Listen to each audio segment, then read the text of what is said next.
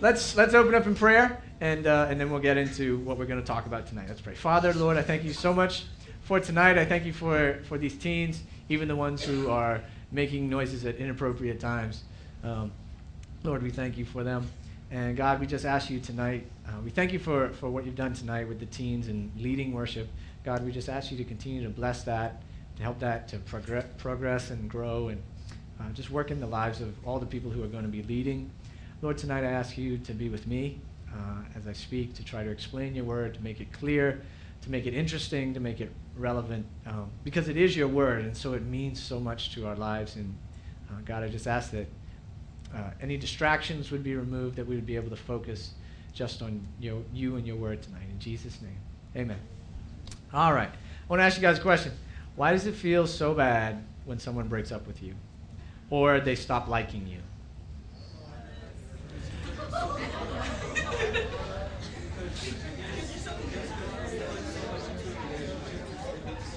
When you put so much into a relationship, Chris says, when you put so much into a relationship and they just brush you off, it hurts, right? It hurts. Okay. What is the worst reason that somebody could break up with you? Because they like someone else? Okay.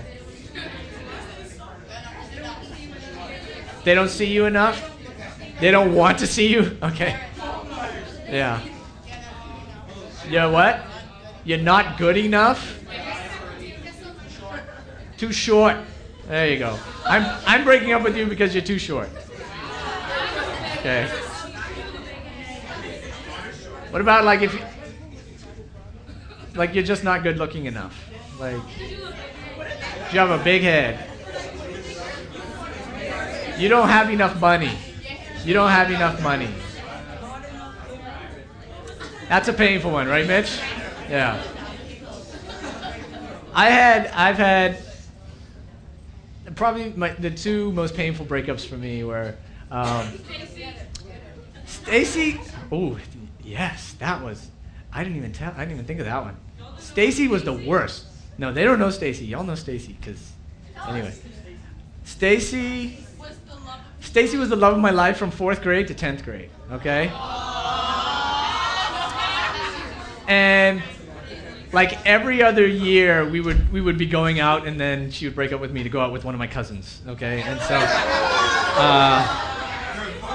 it's true. It's true.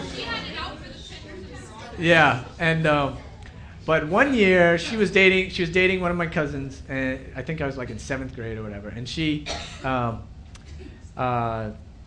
I got one of my friends mad or something, and so he hatched this whole plot with Stacy and my cousin, to where Stacy would tell me that she had broken up with my cousin because she wanted to go out with me, and then I was like, ooh, great, okay, so I think we're boyfriend and girlfriend, and then by the end of the night, she comes up to me and she says, sorry, it was all a joke, and I'm still going out with your cousin, and da-da-da.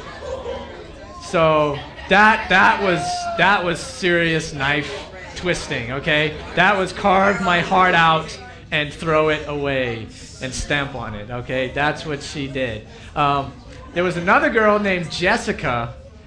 She was dating this same cousin, and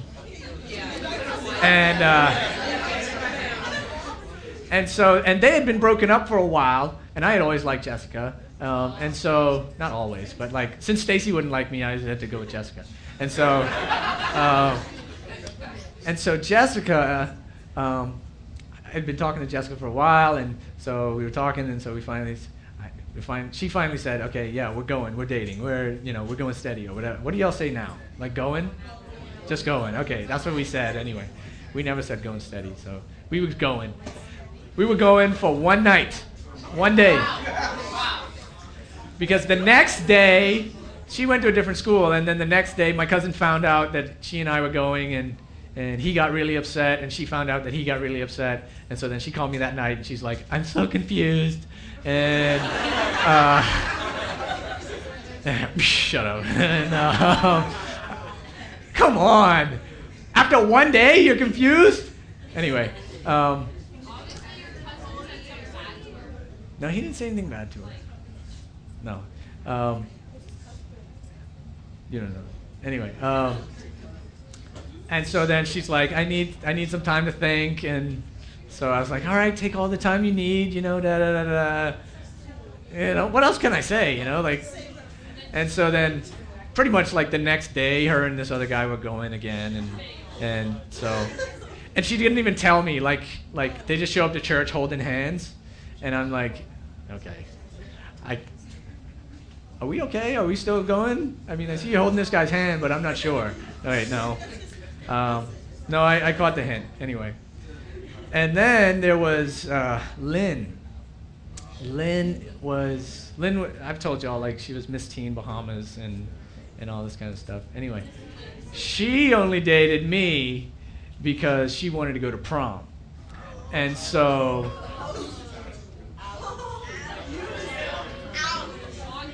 trust me when I tell you guys, I can relate to you and your relationships, and when you break up with people, and how much it hurts, and when people do you bad.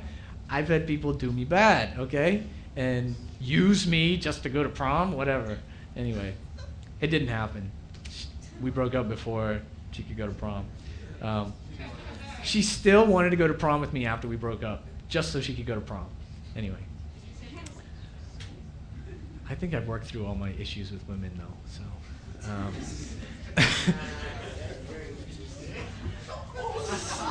What was that? Y'all are wrong. I don't tell y'all those stories just so you could like rip on me, like it's to help y'all understand what we're going to talk about tonight.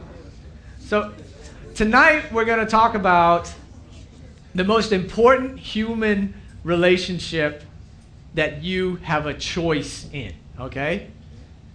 You don't get to choose your parents. How many of you would trade them in if you could? Shanika said never. Very good. Okay?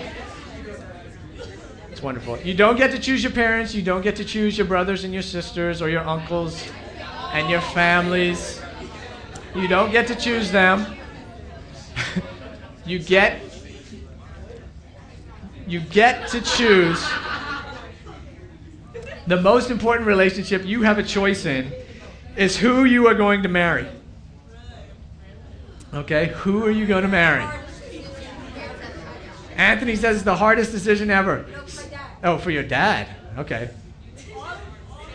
It should be a hard decision. It shouldn't be hard, but it should be a well-reasoned, thought-out decision. Okay? It should be something that makes sense.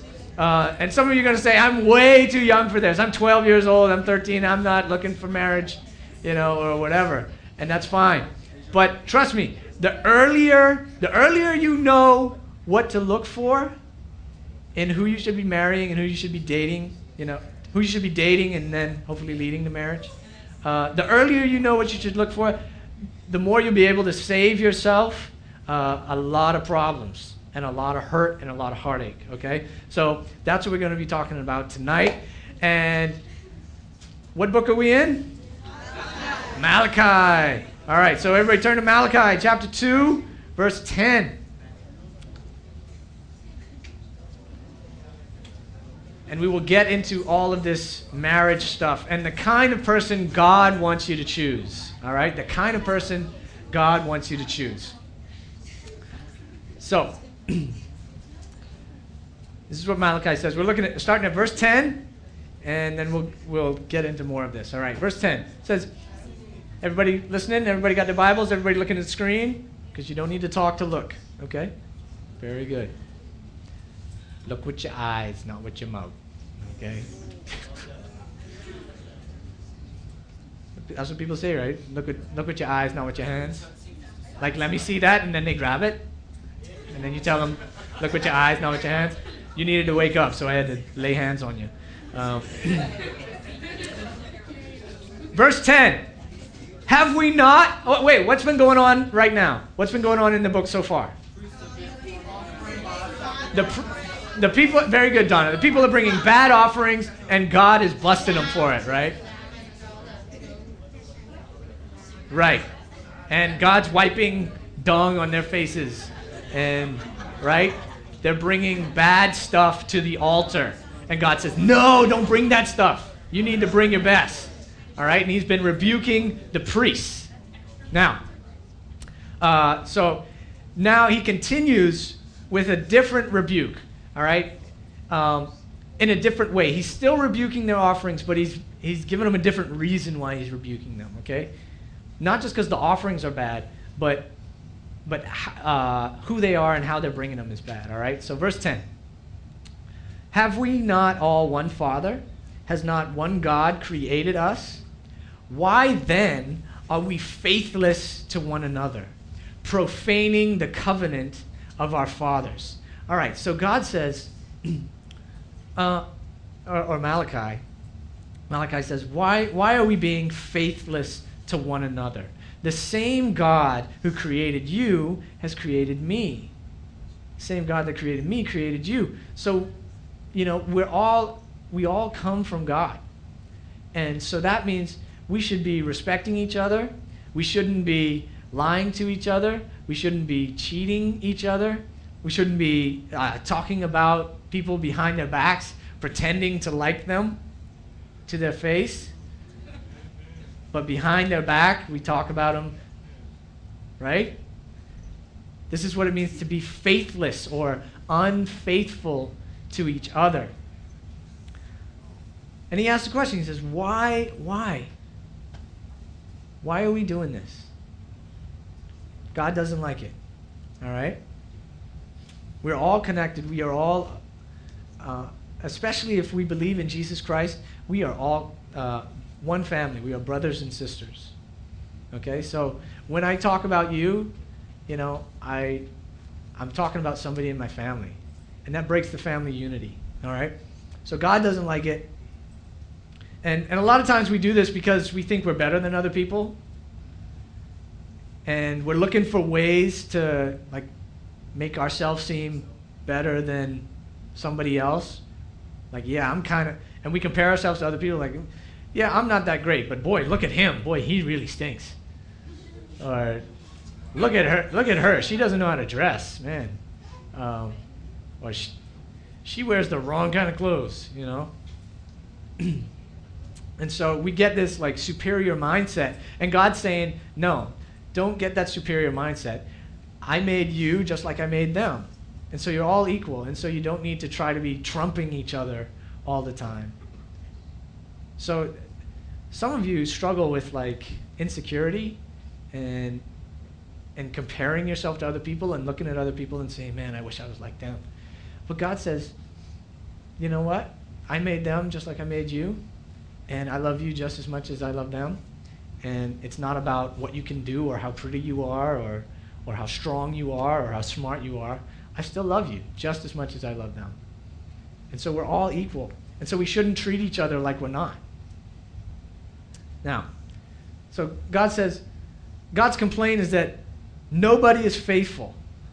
And nobody's faithful to each other. And he goes on to say that nobody's faithful to him. Nobody's faithful to God either.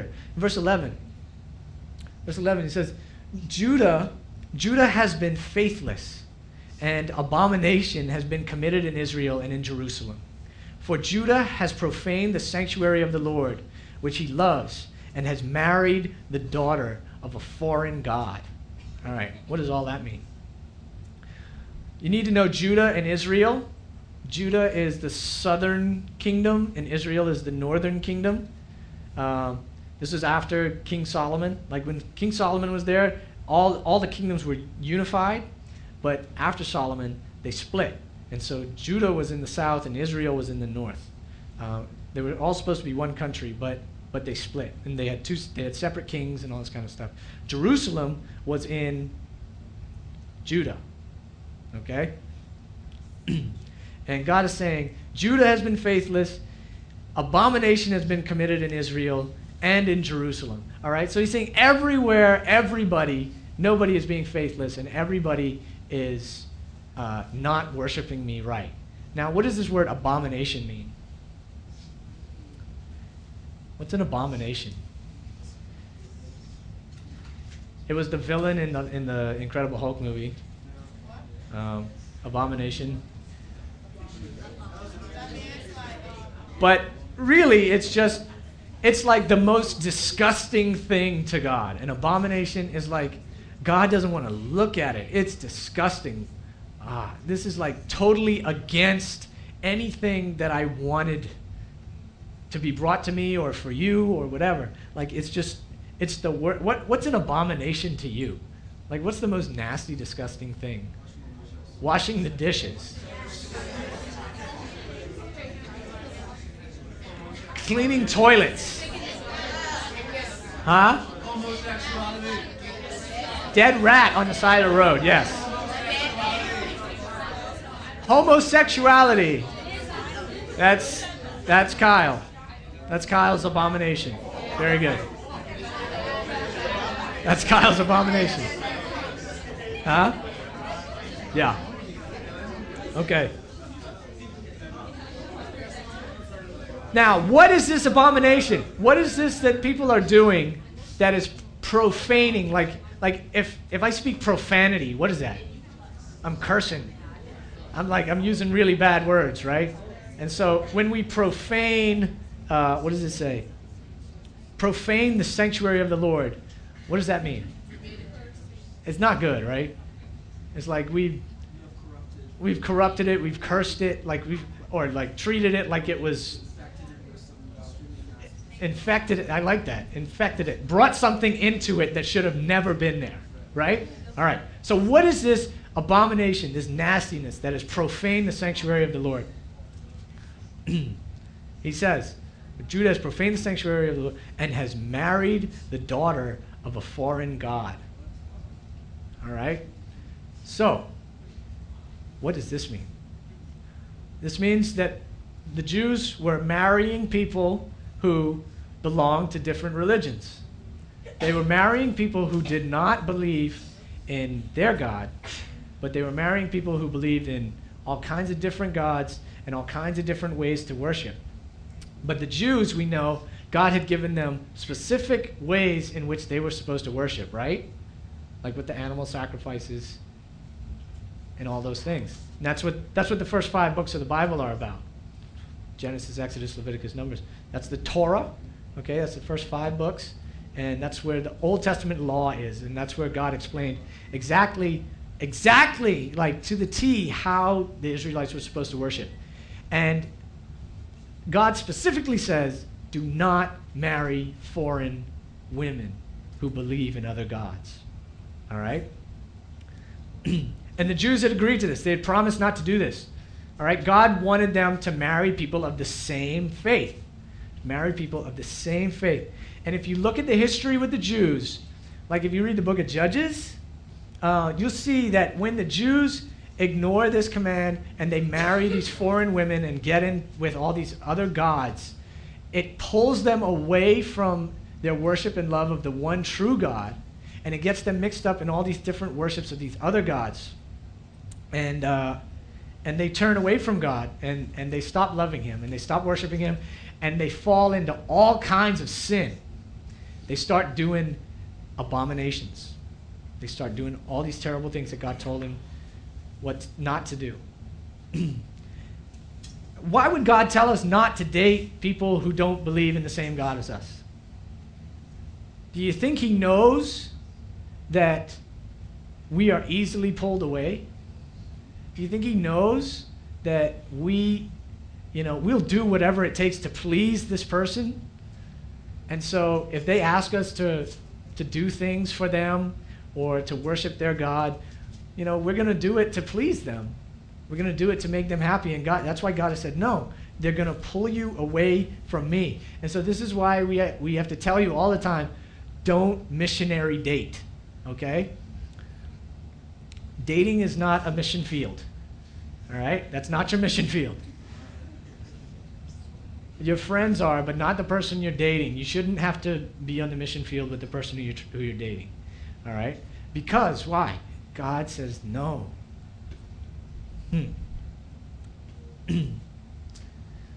See, they thought they could marry unbelievers and still be able to offer the same quality of worship to God. See, we can trick ourselves into thinking, oh man, I really, really like this person, but this person has nothing to do with how I worship God. So I'm going to keep these two separate. And we think we can handle that because we're smart enough, right? But God says, no, you can't. Don't do it. You bring an abomination when you try to do that. All right, who's got their Bibles? All right, swords up. Swords up. You're cheating. Got to hold it by the binder. There you go. That's a Shirley Heights rule. I'm sorry. I did. All right. 2 Corinthians 6:14 through 16. 2 Corinthians 6:14 through 16. Go. No. 2 Corinthians 6:14 through 16. All right, Anissa had it. Hold on, Anissa, stand up. Shh. Front row, thank you. Shh. All right, Anissa, big and loud.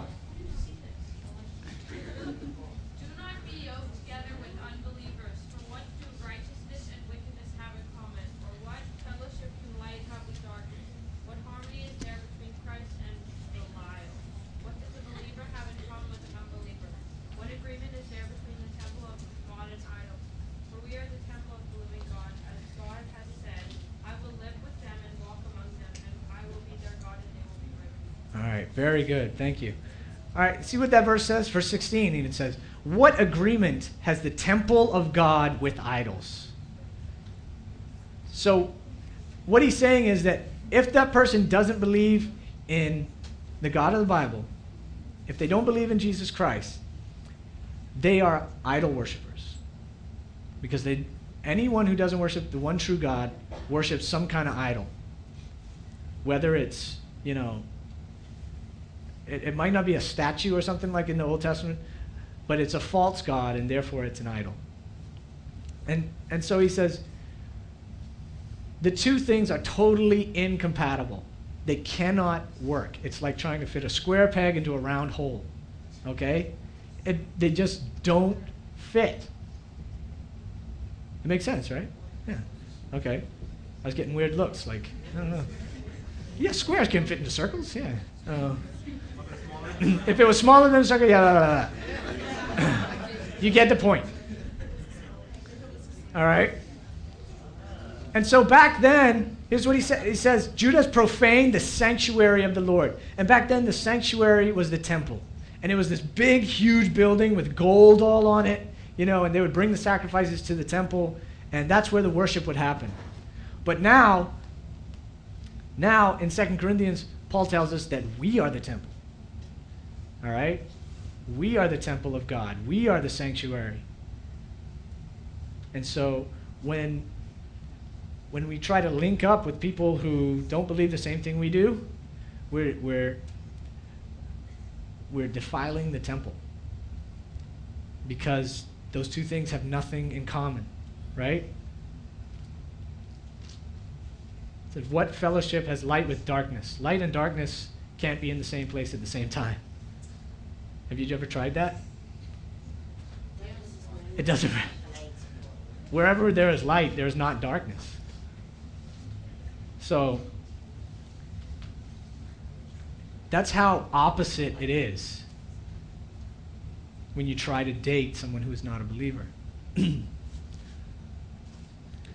So we can't trick ourselves into thinking I can date somebody who's not a Christian and worship God in the same way. Because God says, no, you can't. He called it profaning the sanctuary just because they were marrying people who didn't believe the same way. So God says, you say you worship only me, but then you marry someone who doesn't worship me. And we'll see later that God gets really upset and doesn't accept their worship because of how seriously he takes marriage, all right? We'll get to that. So the point is for us that we can't date unbelievers. You get that, right? God wouldn't allow them to bring offerings because they had refused to obey him. He had commanded them not to marry these people, and they married him anyway. Their heart was not in their worship because they were being disobedient in this other area. So if you are dating someone who doesn't believe in Jesus, then there's something broken in how you view God. There's something broken there, because that God says there's no way those two things can work. All right, let's keep going. Verse 12 says, "May the Lord cut off from the tents of Jacob any descendant of the man who does this, who brings an offering to the Lord of hosts." So God says, I don't want your worship. Don't bring it. It's garbage. Verse 13 says, "And this second thing you do, you cover the Lord's altar with tears, with weeping and groaning, because he no longer regards the offering or accepts it with favor from your hand." All right, so they realize that they've messed up and that God doesn't want their stuff anymore. And so they're sad about it. All right, and they say, well, you say, why does he not? Why don't you accept our offering? And he tells them, he says, because the Lord was witness between you and the wife of your youth, to whom you have been faithless. You have been unfaithful. We see this word again.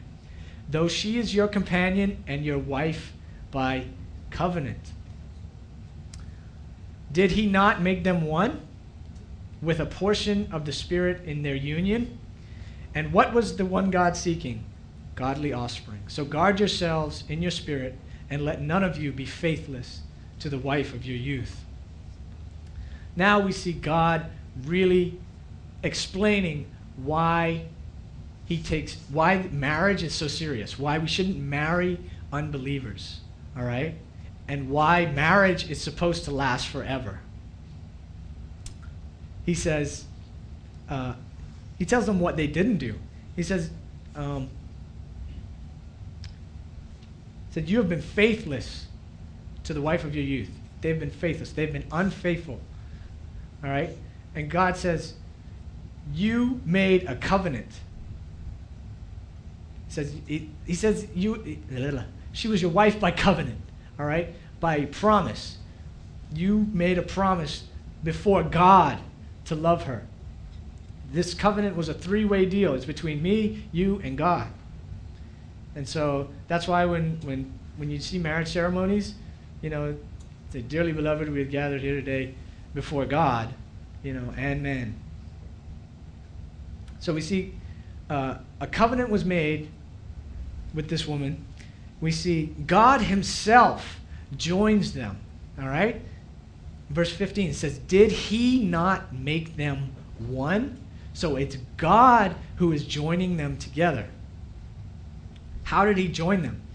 It says, with a portion of his Spirit in their union. So there's this union, there's this oneness. If we go back to Adam and Eve, right? It said the two became one flesh. Right? That's how seriously God takes this. So it's like, it's a fusion of two people becoming one. And God says it's him who is doing it. He has joined them together with his Spirit. So a part of God exists in this marriage.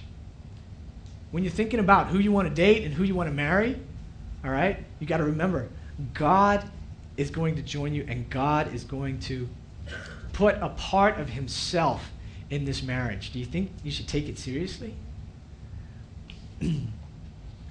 It's not just like, ooh, this person's really cute. I want to be with him forever. Right?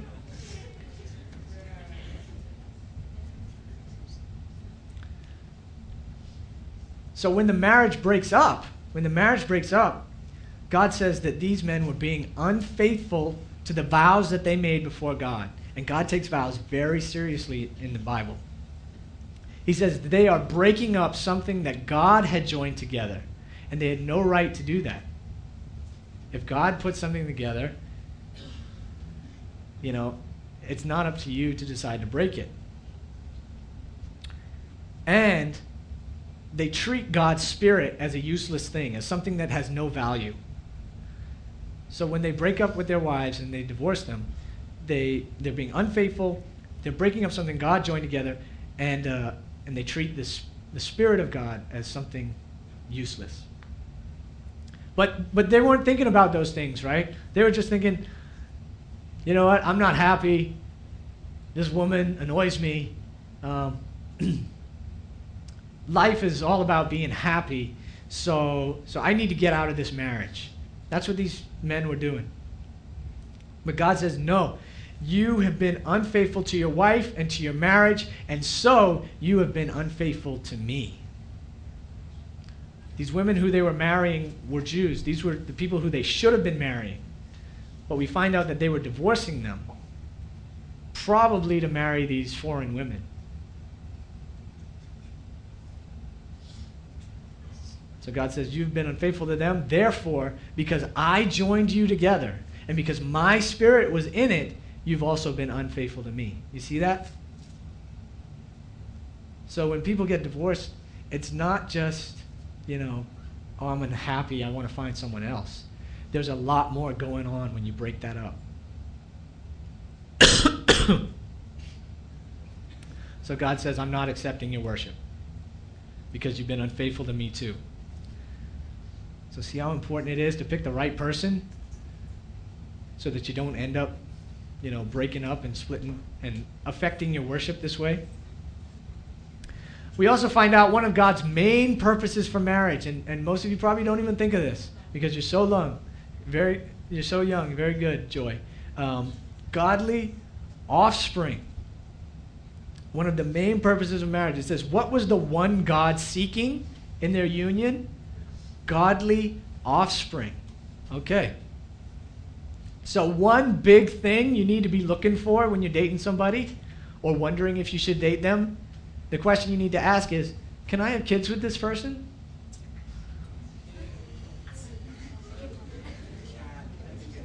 So if you're 13 and 14, are you asking this question? Is this question relevant? I don't know. I hope not.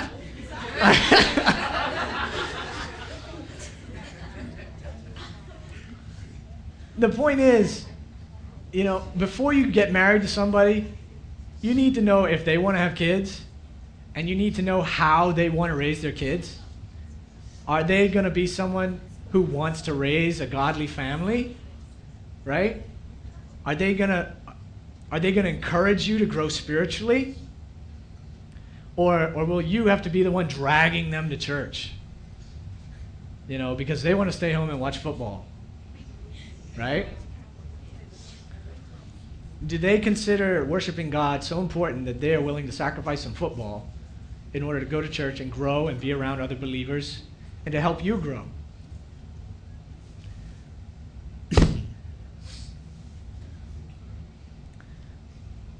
But be careful, though, because a lot of people will do it while you're dating. They'll do it while you're dating. They'll come to church when you ask them to come to church, right? They're interested in you. They're trying to get to know you. They'll come to church. So you got to be careful to make sure, does this person have a desire to raise godly children? And that's an important thing. And it's a question that most people don't ask. All right?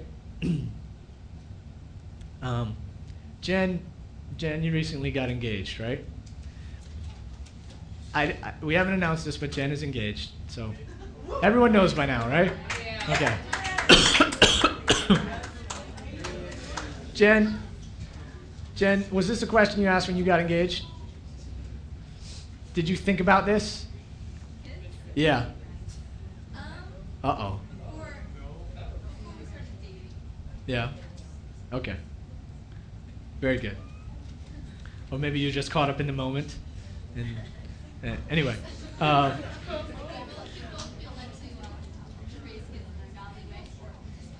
Okay, cool. I have a friend who I went to Word of Life with, and she's married now, but she says she doesn't want kids. Yeah, she doesn't want kids at all. She says kids annoy her, and exactly, she was a kid. But, it's like you're undercutting one of God's major reasons and designs for marriage when you say, I don't want any kids. It's one of the basic things about marriage. So here's the thing, and you guys need to get this. Getting married isn't all about your personal happiness. Okay? It isn't all about you and thinking, oh, this person makes me feel so good, and they encourage me, and they make me laugh, and they're so hot, and, all of these things that make you feel good. You've got to think, man, can I raise kids with this person? And it becomes about someone else. It becomes about the kids. So it should be about who is going to make me holier, who's going to help me raise the next generation of godly people, because that's what God cares about. People who will serve God, so that his worship will continue throughout all generations and not just yours. So you got to think about, can I raise kids with this person? But the problem is that these men, they were divorcing their wives at young ages, okay, so that they wouldn't have godly children. And why were they getting divorced, all right? See, back then, the men, they were finding like silly things to divorce their wives over. Like, I'm not happy anymore. I've fallen out of love. Irreconcilable differences. She burned the rice, So, like, literally, these were some of the excuses that they were using to divorce their wife. If she was a bad cook, they could divorce her. All right? Because they had a very low view of marriage.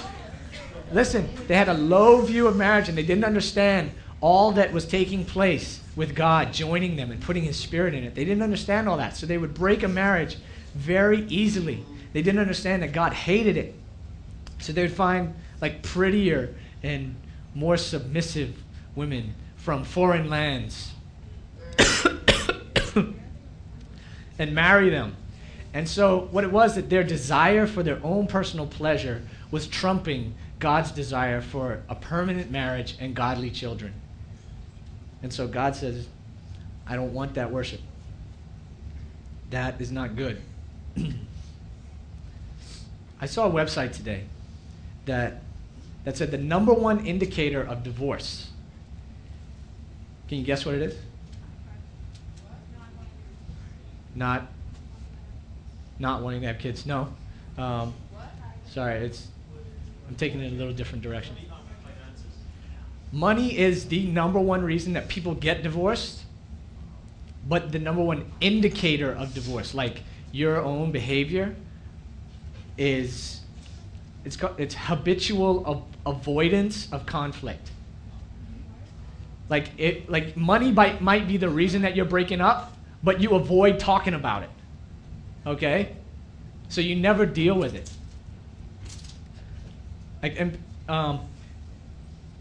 In the Bahamas, divorce has jumped 700% since 1975. 700%. Why? If it's because people don't like conflict, they avoid conflict, right? Why do people avoid conflict? Some people avoid it out of fear, because they're afraid the person is going to beat down on them, Some people avoid conflict out of pride, right? It's like, I'm right. I don't need to talk about this. You're wrong. Shut up.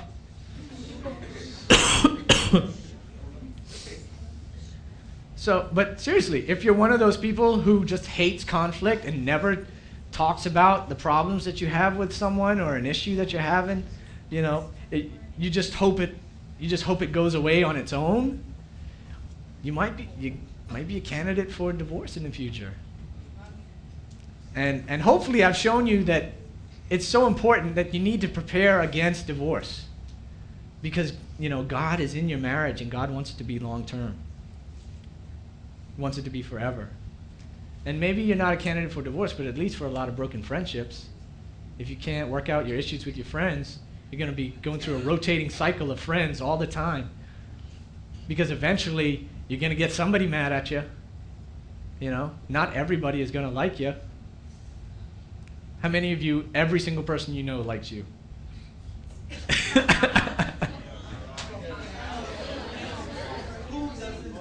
Give it time. I will tell you, give it time.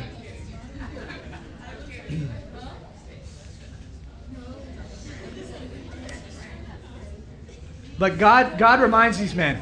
Let's look at verse 16. Look at verse 16. For the man who does not love his wife, the man who does not love his wife, but divorces her, says the Lord, the God of Israel, he covers his garment with violence, says the Lord of hosts. So what? Guard yourselves in your spirit and do not be faithless.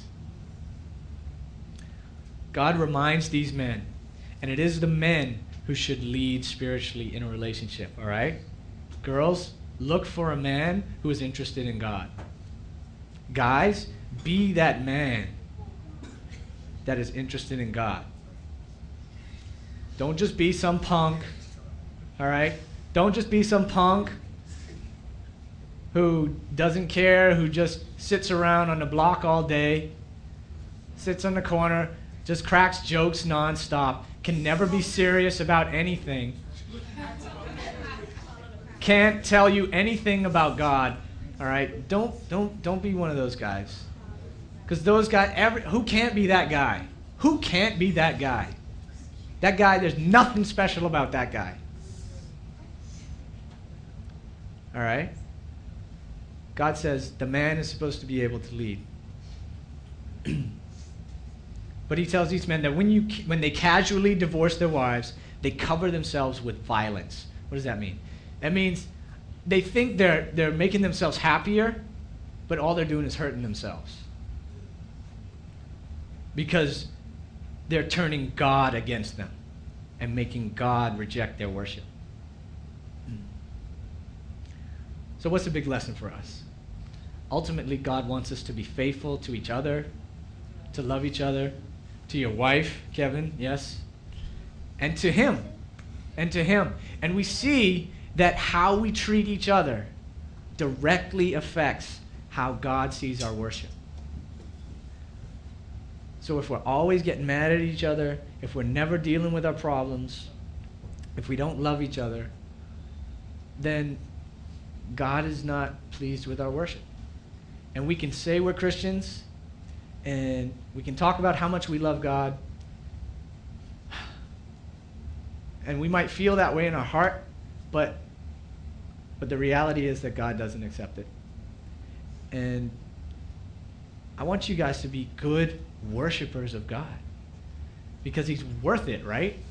I mean, he's greater than any basketball player, musician, you know. He loves you more than any of those people. Those people don't love you. They just want your money.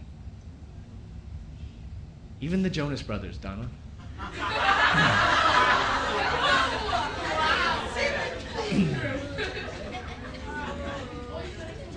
So,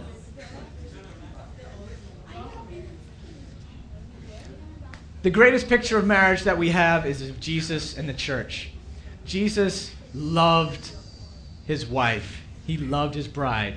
That's me and you. He died for her. He gave up everything for her. And he will never divorce her. He will never send us away. He is who we should be living for. We should be loving him more than any boyfriend, any girlfriend, any celebrity, anybody. Because he died for you. He died for your sins. He rose again. He lives for you. He loves you more than anyone. And I pray that you would see that and worship him truthfully with love in your heart for him by loving each other. Let's pray. Father, Lord, I thank you so much for today. I thank you for your word. Lord, your word is true, and it is challenging, and it is hard to hear sometimes, God. Lord, I pray for any teenager tonight who is struggling with just not really having any standards for who they want to date, or struggling with dating someone who doesn't love you the way they should. And I just pray that you would strengthen them, show them how important it is for them to worship you in spirit and in truth, and how important it is for them to choose the right person to lead them spiritually, or to join them as they try to lead in the relationship. God, we thank you for Jesus and for how much he has loved us and how he will never divorce us and put us away. God, we're thankful for that. Lord, I pray right now that each teenager would be able to go and know that they are loved by you and by the leaders here, and be able to love each other without fear. In Jesus' name, amen.